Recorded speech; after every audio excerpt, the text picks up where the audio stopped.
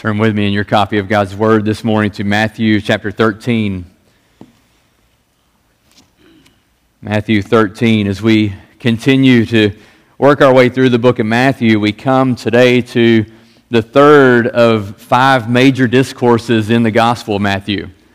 Just as a way to kind of help you kind of understand where we are and how Matthew is developing his Gospel and telling his account and story, the life of Christ, the good news of Jesus Christ. Just as a way of reminder, in the first 4 chapters of Matthew, we learn of the beginning and the early part of Jesus' ministry through his temptation, his baptism, and coming up through just coming on the scene, so to speak, for his ministry. We turn then to the first major discourse of Matthew chapter 5 through 7. And this is, you might remember or know, this is the Sermon on the Mount. And so we have 3 chapters there where Jesus delivers this sermon, followed by chapters 8 and 9. You'll remember in chapters 8 and 9 were just a plethora of miracles and healings from the life of Christ that he did, which led into then the second major discourse. So out of the miracles and healings of chapters 8 and 9, we come into chapter 10, which is known as the missionary discourse, where Jesus sends out the apostles to the surrounding towns, and then he does the same, and in that he teaches on what we can expect as those who would go out for the renown and the renown of Christ and the advancement of the gospel. After that discourse, chapters 11 and 12, which we just recently were in, present us with all sorts of interactions between Jesus and the people in the surrounding towns of Galilee, but maybe more importantly, as we think about the overall shape of the gospel, we see here developing this increased intensity of his interaction with the Pharisees. So it's in chapters 11 and 12 that we see the opposition of the Pharisees arising, and we talked about how it will gradually increase throughout the remainder of the gospel. But it's chapters 11 and 12 where it begins, which then brings us then to chapter 13. In chapter 13, the third major discourse is coming on the heels of these interactions with the Pharisees. So you can just imagine the teaching of the Sermon on the Mount, the large crowd that had heard that. You can imagine all of the healings and the miracles that took place, the crowds that would follow, the news would spread of what Christ was doing, what he was capable of.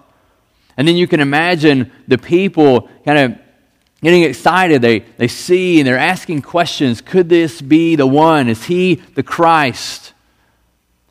But yet the leaders, they see their leaders, the Pharisees, opposing him, sowing seeds of discord to undermine his ministry, calling him the one who does the work of Satan.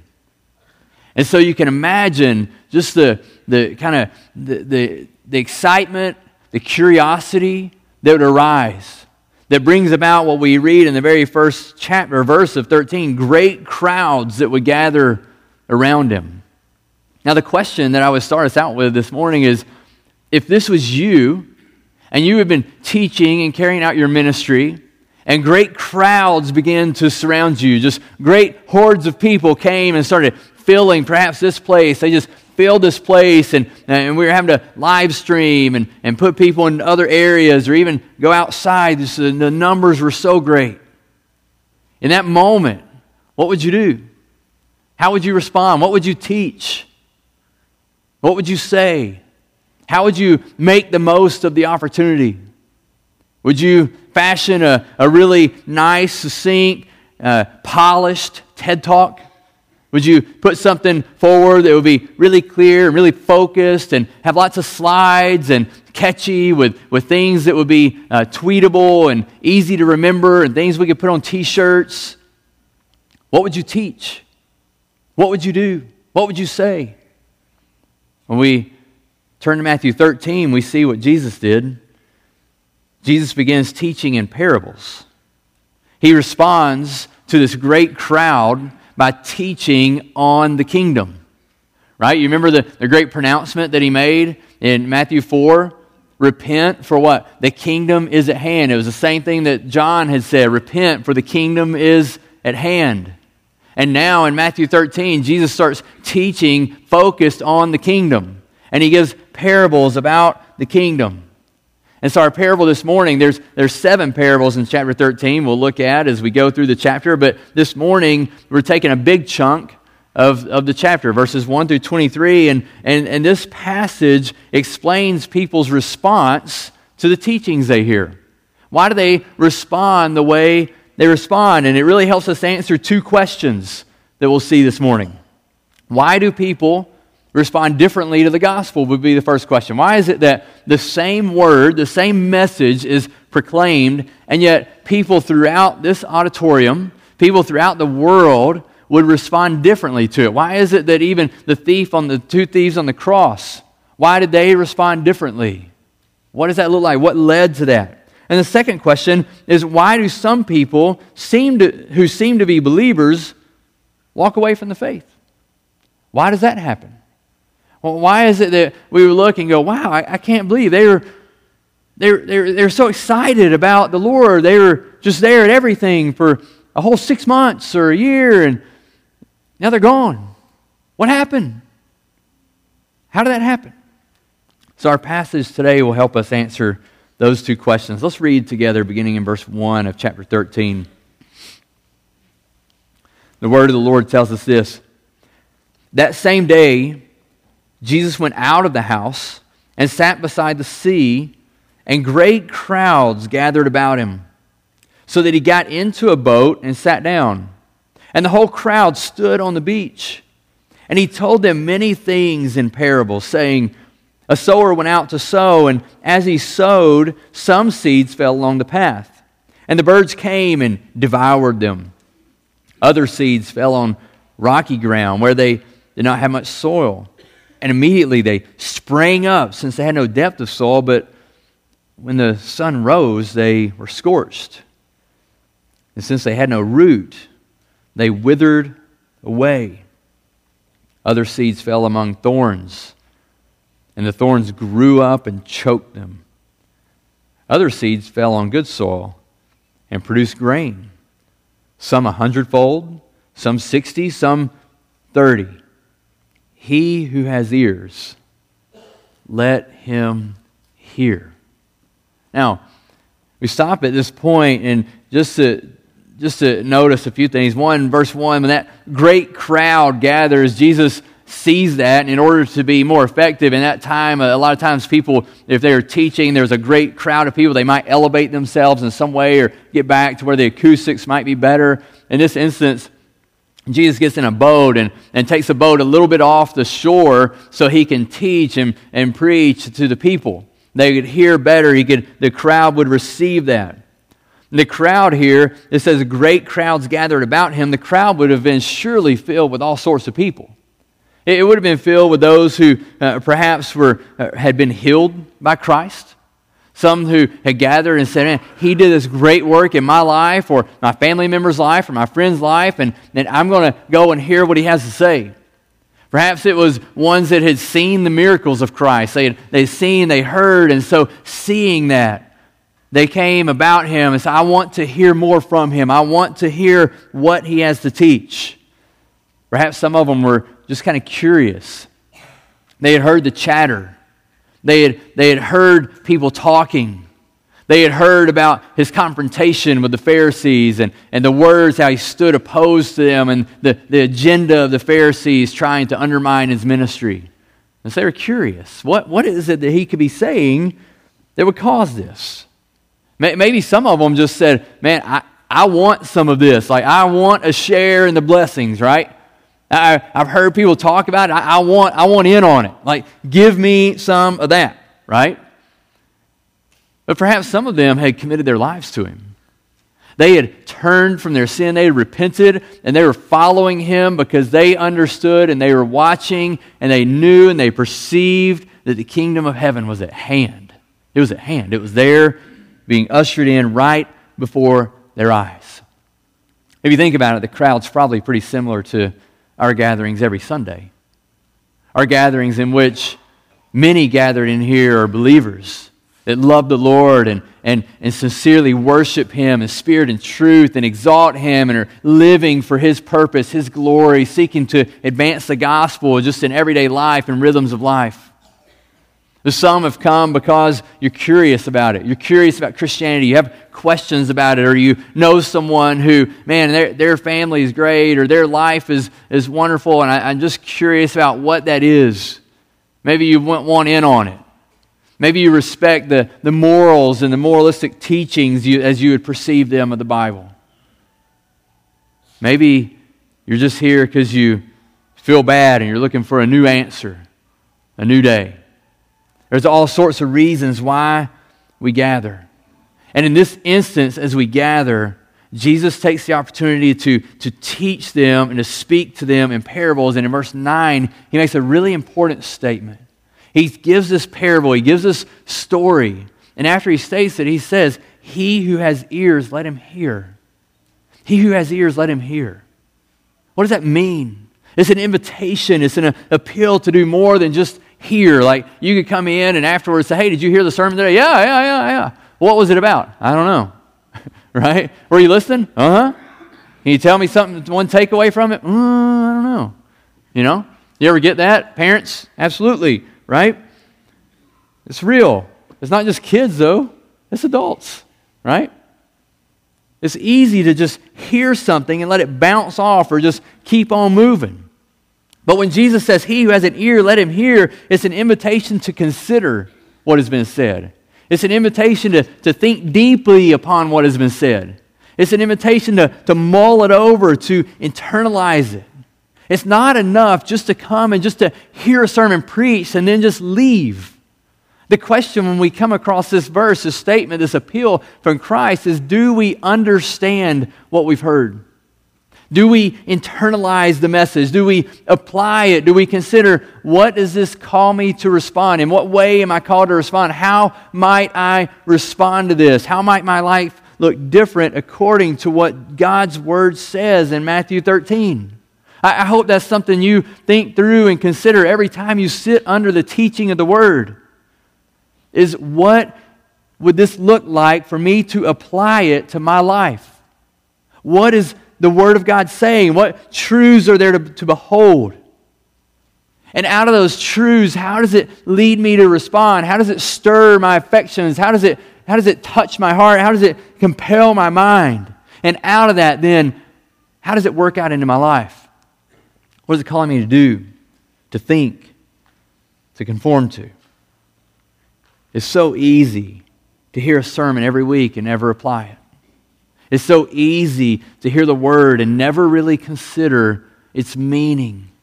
It's so easy to just hear and read through this parable, yet ignore and just be blind to the implications that it has in our lives.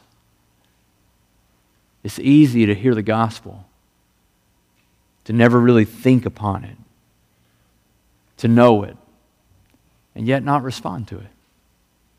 He who has ears, let him hear, Christ says. Let him mull over it and consider it and think deeply upon it. May we hear and understand and apply the teachings of our Lord. We pick up in verse 10. Then the disciples came and said to him, "Why do you speak to them in parables?" The logical question, isn't it? And he answered them, "To you it has been given to know the secrets of the kingdom of heaven, but to them it has not been given. For to the one who has, more will be given, and he will have an abundance. But from the one who has not, even what he has will be taken away. This is why I speak to them in parables, because seeing they do not see, and hearing they do not hear, nor do they understand. Indeed, in their case, the prophecy of Isaiah is fulfilled that says, you will indeed hear, but never understand, and you will indeed see, but never perceive. For the people's heart has grown dull, and with their ears they can barely hear, and their eyes they have closed, lest they should see with their eyes and hear with their ears and understand with their heart and turn, and I would heal them. But blessed are your eyes, for they see, and your ears, for they hear. For truly, I say to you, many prophets and righteous people long to see what you see and did not see it, to hear what you hear and did not hear it. The disciples ask a question that I think really makes sense. This big crowd has gathered, Jesus, and you stand up, and this is when you just nail it. I mean, you drive it home really clear with 4 simple words that are really memorable that they can take and go, oh, I get it. And you told them a story. You told them a parable. Why? Why'd you do that? Why do you use parables? Jesus gives them an answer.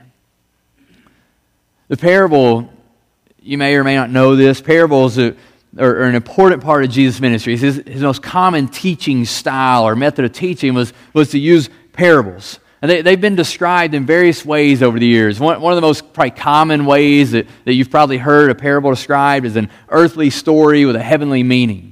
Parables over the history of the church, there's been different opinions and schools of thought on how do you interpret parables. For many, many years, centuries, that there was viewed as that they're just allegory, that we look for the symbolic meaning to it. What is this equivalent to, and what does this look like? But thanks be to God that there are those who God raised up in the church to understand that parables are more than just allegory. We don't just explain them away or seek these meanings into them. Here we have Jesus explain the meaning to us in verses 18 to 23. But we would understand now, and we would see that the parables, they do indeed have a meaning. There is a point that Jesus uses to illustrate with a parable. Jesus uses a parable, a story, in various lengths and various forms. That He uses them to kind of tap the imagination, experience of man, so we might understand the things of God. One commentator wrote this. He said, parables were designed to make one stabbing truth flash out at a man the moment he hears it.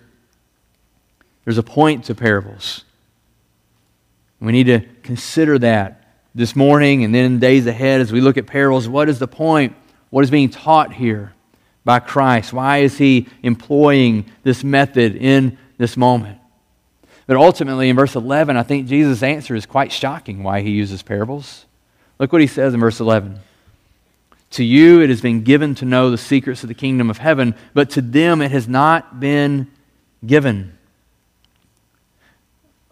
What we have here is another kind of sneak peek into the window of divine sovereignty.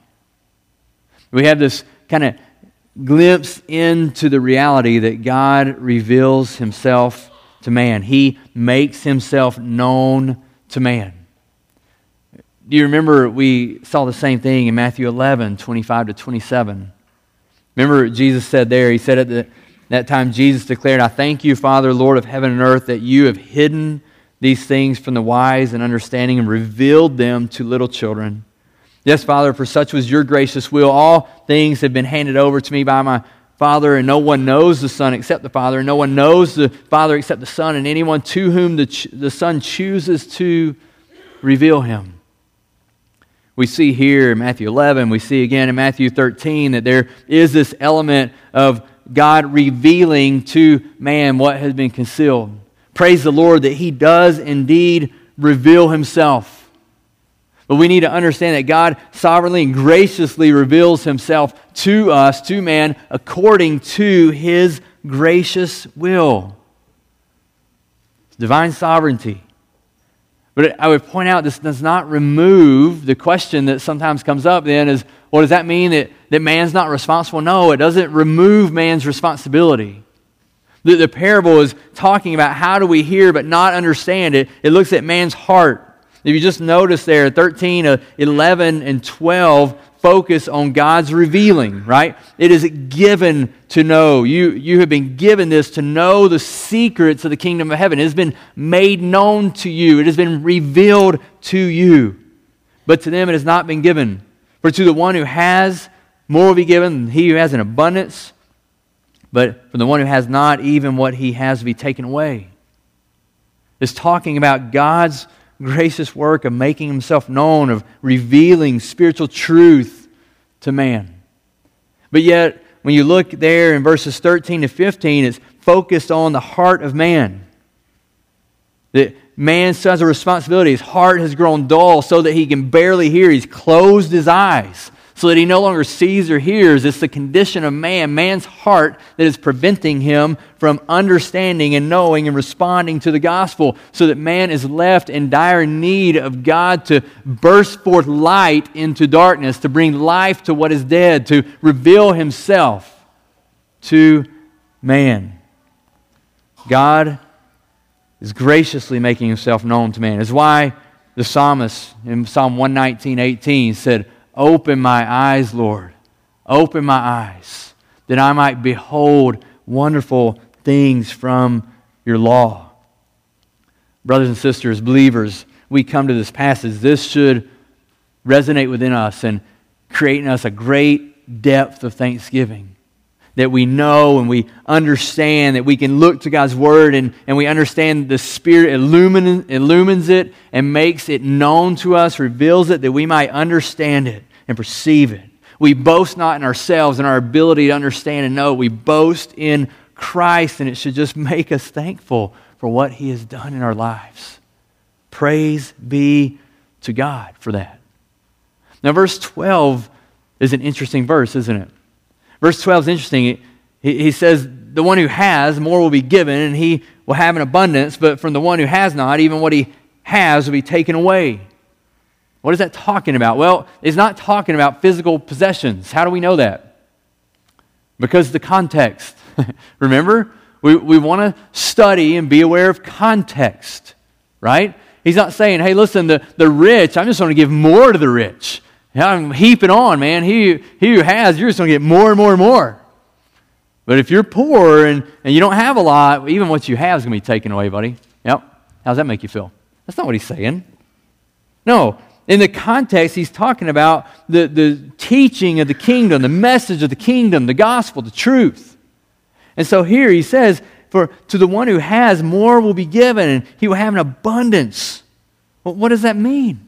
What does that mean? He's talking about spiritual truth and the one who possesses a measure of truth. And so the first one is the one who understands and applies the truth that he has, that he's been given. To him more will be given. He will grow. He will gain more knowledge and understanding of who God is and his calling on his life. The truth that you've been given, that you've been entrusted with, what are you doing with it? What are you doing with it? To he who has been given, more will be given. But yet, the second part of that verse, the one who has not, even what he has will be taken away. The one who squanders the little truth that he has, he will see it vanish. He will lose it. It's the one who comes and sits in and week out in Sunday school and hears that lesson taught over and over and over again. The one who hears the gospel, the truth of the word, and does nothing with it. Squanders it. Don't waste what you've been given. He who has an ear, let him hear. Don't waste what is given unto you. Jesus goes on to explain this further, quoting Isaiah 6, 9 through 10. Isaiah 6, you might remember, is the calling of Isaiah where we see him behold God in his holiness, and God sends him out. And he sends him out saying, you know what, people are going to hear, but they're not going to listen. They're not going to understand. They've got blinded eyes and deaf ears because of hardened hearts. And so here Jesus quotes this, and he says, listen, their case, the people who gather and they hear this teaching, but yet they don't respond to it, they're just fulfilling what Isaiah said in Isaiah chapter 6. It's exactly what's going on. They hear, yet they do not understand. And what is the root cause for that? Look at your text there. What's the root cause? In verse 14, where he starts to quote, you will indeed hear but never understand. You will indeed see but never perceive. Why? For the people's heart has grown dull. Their heart's grown dull.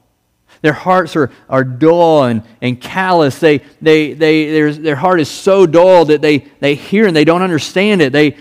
They see and they don't perceive it. It doesn't make sense. They don't grasp it. And so the result then is that with their ears, they can barely even hear anymore. Their eyes, they've closed them. He says, lest, it's a conjunction expressing a negative purpose here. Lest they should see their eyes. You might say, in order that not they should see. And hear with their ears. Understand with their heart. Essentially, it's saying that they have so closed their eyes and so shut off their ears because of their callousness of heart that they are not going to listen. They're not going to hear. They're not going to perceive. The truth that we learn is that callous hearts lead to deaf ears and blind eyes. It was the condition of those who heard Jesus teaching on the kingdom. And it greatly explained why they responded the way they responded. It's the condition of men and women in our day that greatly shows and reveals why people respond as they do or do not, because of the condition of their heart. The greatest need then is what? Is for God to do a great work in the hearts of men and women, to reveal and make Himself known, to bring life to dead hearts. Listen, unbelieving friends, the reality is that you need God to do a work in your heart. You need to do exactly what Paul wrote of in 2 Corinthians 4:6. He said, for God who said, let light shine out of darkness, has shone in our hearts to give the light of the knowledge of the glory of God in the face of Jesus Christ.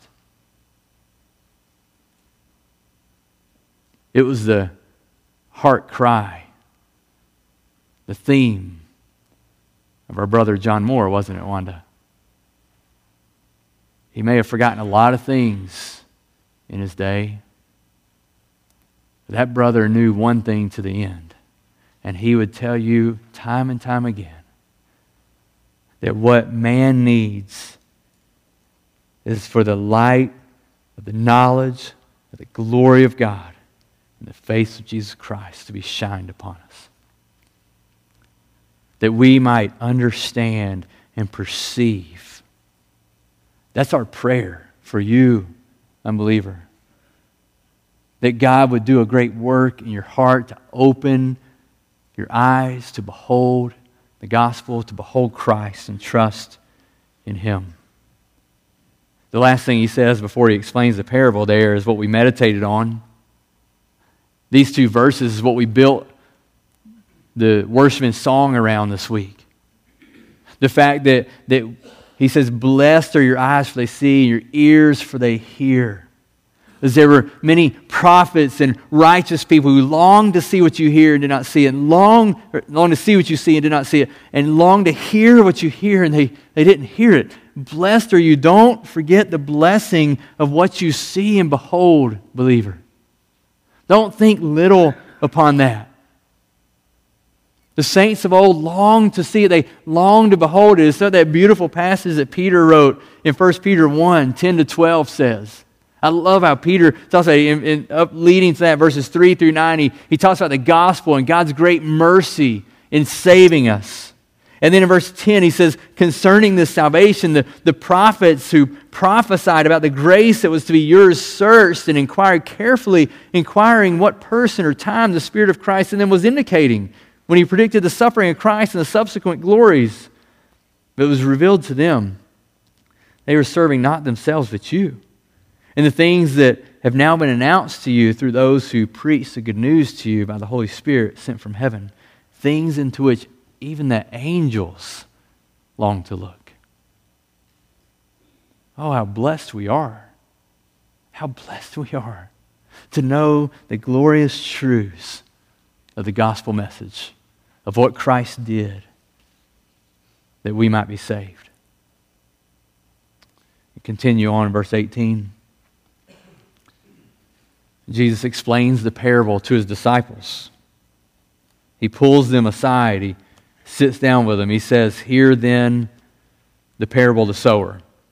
When anyone hears the word of the kingdom and does not understand it, the evil one comes and snatches away what has been sown in his heart. This is what was sown along the path. As for what was sown on rocky ground, this is the one who hears the word and immediately receives it with joy. Yet he has no root in himself, but endures for a while. And when tribulation or persecution arises on account of the word, immediately he falls away. As for what was sown among thorns, this is the one who hears the word, but the cares of the world and the deceitfulness of riches choke the word, and it proves unfruitful. As for what was sown on good soil, this is the one who hears the word and understands it. He indeed bears fruit and yields, in one case 100-fold, in another 60, and another 30. Jesus had sat down with his disciples. He teaches this to them privately.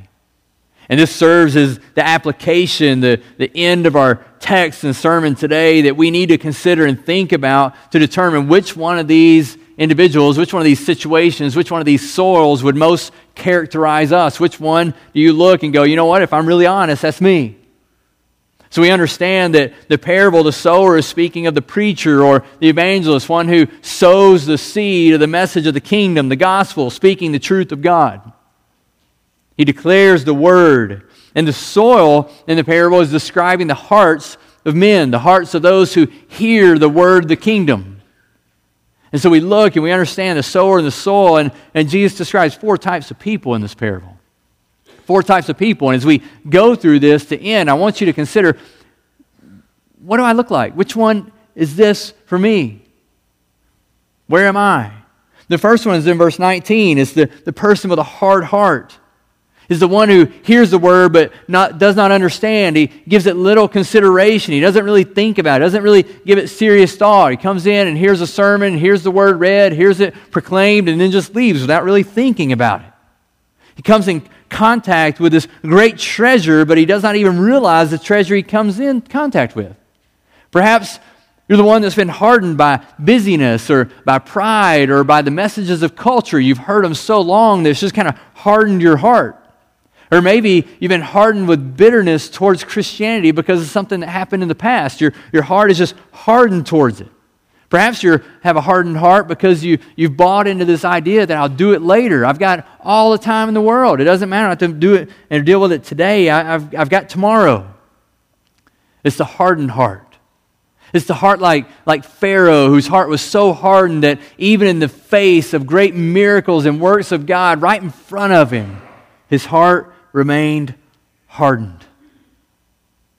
Or perhaps it'd be helpful for you to understand and perceive what Paul says in Ephesians 4:17 and 18, where he describes the Gentiles as those who walk in the futility of their minds. He says they are darkened in their understanding, alienated from the life of God because of the ignorance that is in them due to their hardness of heart. It's the hardness of heart that makes them darkened in their understanding. They do not understand. They might hear the message of the cross. They might hear the gospel. They might hear of Christ, but they're hardened towards Him. Why? Because they're darkened in their understanding. This individual, Jesus said, is the one that Satan comes in and just steals away the word quickly. He comes in and snatches it away, distracts the person's mind, lures away his affections, puts new desires in front of him. If something might be said that would compel you, but your heart is hardened and very easily distracted, lured away. The hardened heart. Would that characterize you? Would you say, yeah, that's me. Week in and week out. That's me. The second person is in verse 20 and 21. It's the person with a shallow heart. A shallow heart. It's the seed sown on rocky ground that shoots up really quickly, but yet it has no root. In the land or around there when Jesus was teaching, it was very common that there would be a layer of stone underneath the ground. And so something would sprout up really quick, but the heat and the dryness would quickly destroy it because it had no root system. So it was a picture that made sense. You could see it around you. This would be the person who perhaps has a shallow emotional response to Jesus. They hear it and easy. They kind of get torqued up and amped up for it. But the gospel and truth really never actually penetrates into their heart. It just resides in this shallow emotional response. So when the trials of life come upon them, when life gets real and their faith gets tested, then their faith evaporates with their feelings. All of a sudden, maybe it's not fun anymore. Maybe I don't want to follow anymore. Listen, feelings are a good gift from the Lord. Feelings are not evil. They're not bad. God made us as individuals and creatures who have feelings, but feelings should not guide us. Feelings should not be what produces or proves our faith. Feelings in Scripture we see they flow out of what God has done, truths of who God is. It's our response to Him. When it's just a feeling, it's easy for it to be fleeting. Feelings easily leave when persecution and trials come. And we've seen this before, right? Maybe some of you are here who would say, that's me. The one who got excited about something, the one who got really emotional about something for a while. But yet, when something really hard happened at work or something really tough happened at school and it demanded you take a stand for the Word, that you would stand bold in the face of opposition because of the Word of God, that you said, nope, done. I'm not going to keep following. As soon as difficulty arises, I'm not there anymore. Passionate faith is gone. I would say COVID did that to a lot. Revealed some shallowness of heart. Are you that person? Is that you? You say that the soul of my heart is just shallow and respond emotionally to things, but really doesn't last. I'm up and down. I'm all over the map. Depends on what week you catch me on. The third person is the person with the divided heart. It's the seed that falls in the soil that is choked out by thorns. There's thorns and thistles all around. It's like the person that would reside in the very back portion of my garden. Are these incredible black and red raspberry bushes that are really, really nice raspberry bushes, or they were at one time, but because I didn't tend them, the thorns and the weeds have grown up all around and they choked them out to where last year I don't think we got one raspberry off of them. Destroyed them. And here Jesus says this is the one with a divided heart. The thorns, the cares of the world, the deceitfulness of riches chokes them out. It's the person with divided loyalties whose heart says, well, yeah, I want Jesus, but I really want all this stuff too. Like I'm cool with Jesus and I'll go along with Him as long as it doesn't mean that I have to give up my stuff. So it's the one with the heart that is so consumed with worldly desires that those worldly desires choke out any response and true following of Christ. It would be the one who claims to serve and follow Jesus, yet outside of the 10:30 hour on a Sunday morning, your life is consumed with acquiring more and accomplishing more stuff and things, recognition. It's consumed with worldliness, except for this moment of the week. It's the divided heart. What happens to this person is choked out. They don't persevere. The deceitfulness of riches, the cares of the world choke them out. It's like Demas, who had once served with Paul, but he writes in 2 Timothy 4:10, he says, he's writing to Timothy, he says, you know what, for Demas, in love with this present world, has deserted me and gone to Thessalonica. He's in love with the world. He's served alongside of Paul for a while, but his love for the world caused him to desert Paul. That's what Jesus taught about in Matthew 6:24. He said, no one can serve two masters. Either he will hate the one and love the other, or he will be devoted to one and despise the other. You cannot serve God and money. He's not demonizing money. But if it's an idol, and if it's God, money, if it's God, cares of the world, God, riches, whatever it is, this doesn't work. God alone is worthy of worship and exalting and glory in our lives. We follow Christ, rich or poor. We follow Him. The cares of the world, deceitfulness of riches can choke you out.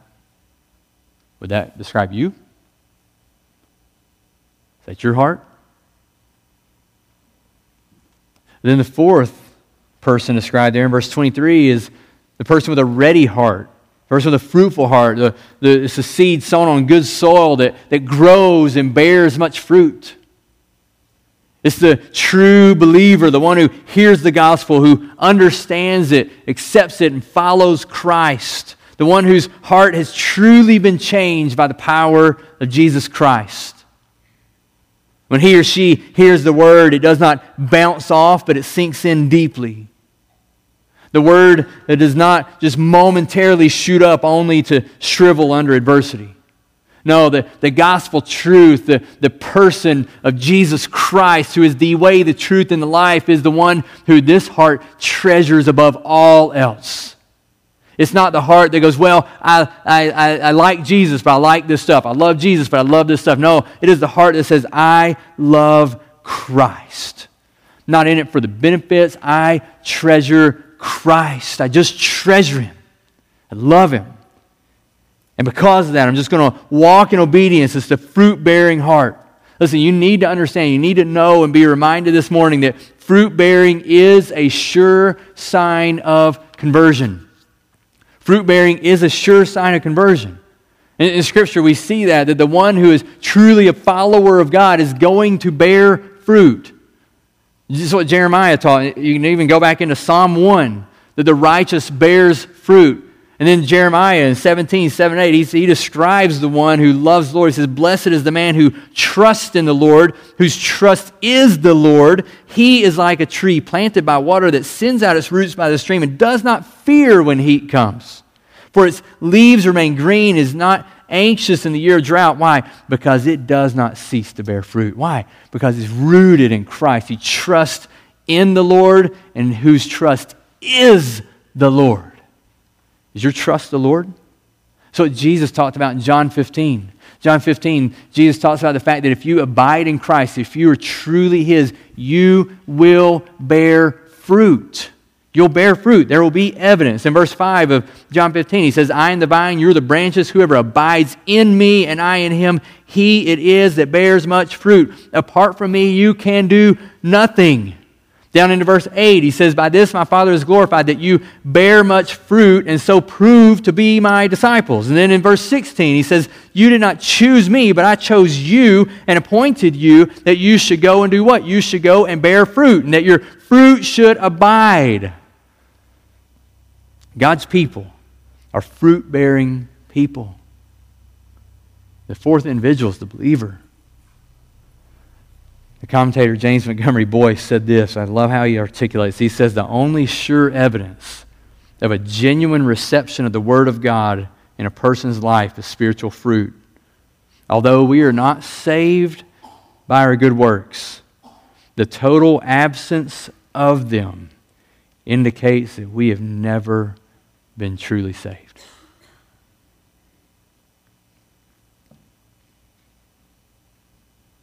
You need to consider that. You need to consider Matthew 13:23. You need to consider the whole testimony of Scripture that true conversion results in fruitfulness. Now, it's not the amount of fruit, it's the presence of fruit. You see that in verse 23?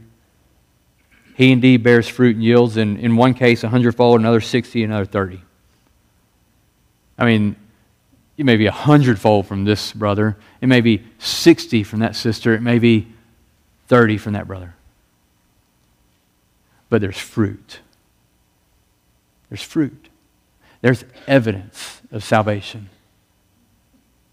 If you step back and take an honest look at your life and you see no spiritual fruit,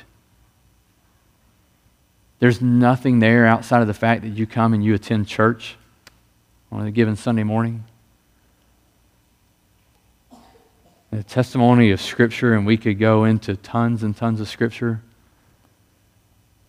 would be you need to examine. You need to examine your heart. Are you a believer? Are you following Christ? Have you been converted?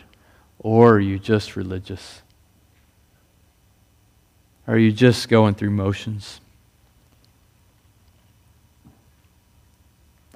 The gospel call is repent. The kingdom is at hand. Repent and believe in Jesus Christ, the only begotten Son of God, who was sent into this world to live a perfect life and to die a sacrificial death that we might be saved. And His power was displayed in the fact that He did not stay dead, but He rose from the grave victorious. And the Word of God promises that if you confess with your mouth that Jesus is Lord and you believe in your heart that God raised Him from the dead, you will be saved.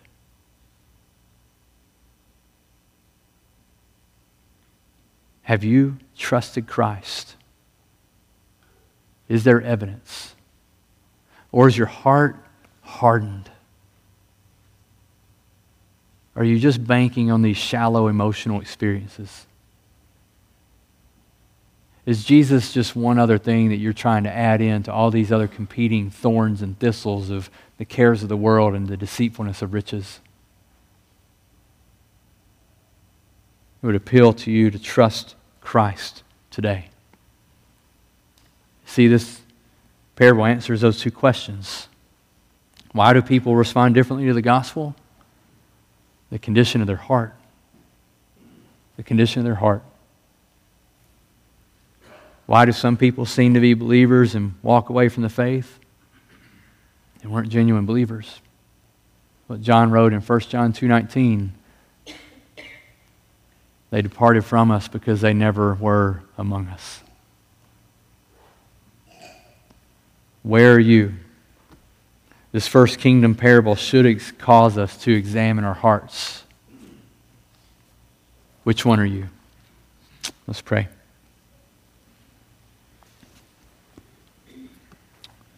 Father, we thank you, O God, again for your word. We thank you that God, you have made yourself known to us. That God, you reveal the secrets of the kingdom. You have revealed the gospel. And God, I pray for friends in here, God, who have never trusted you. Maybe they are caught up in the cares of the world, the deceitfulness of riches. Perhaps they just have hardened hearts due to bitterness or past experience or busyness, or they're just attracted to so many things of the world. Lord, maybe they just keep banking on these emotional highs and ebbs and flows, Lord, whatever it may be. But God, they've never trusted you. God, I pray for them. I pray that you would do a great work, that you would shine the light of the glory of God in the face of Christ upon their hearts, that you would bring life to them, Lord. God, save them, we pray. Save them, God, that they would respond in faith and trust, repentance to you, Lord. God, I pray that we would worship you. That, Lord, as believers, we would find great assurance in the fact that, God, you hold us fast, and the fact that, God, you save us, you redeem us, we are yours, that you've made yourself known to us. And so, God, I pray that we as believers today, we would grow in you, Lord, that we would bear much fruit as a result of your work of grace in our lives. And God, let us zealously run after that. Let us zealously put our hands and feet to work for your glory. That God, as Paul said in 1 Corinthians 15, that we work hard for the glory of your renown, for the exaltation of the name of Christ. But it's not just us, it's the work of Christ in us that drives us and empowers us to do it. So God, use us, we pray, to bear much fruit for your glory. We ask in the name of Christ. Amen.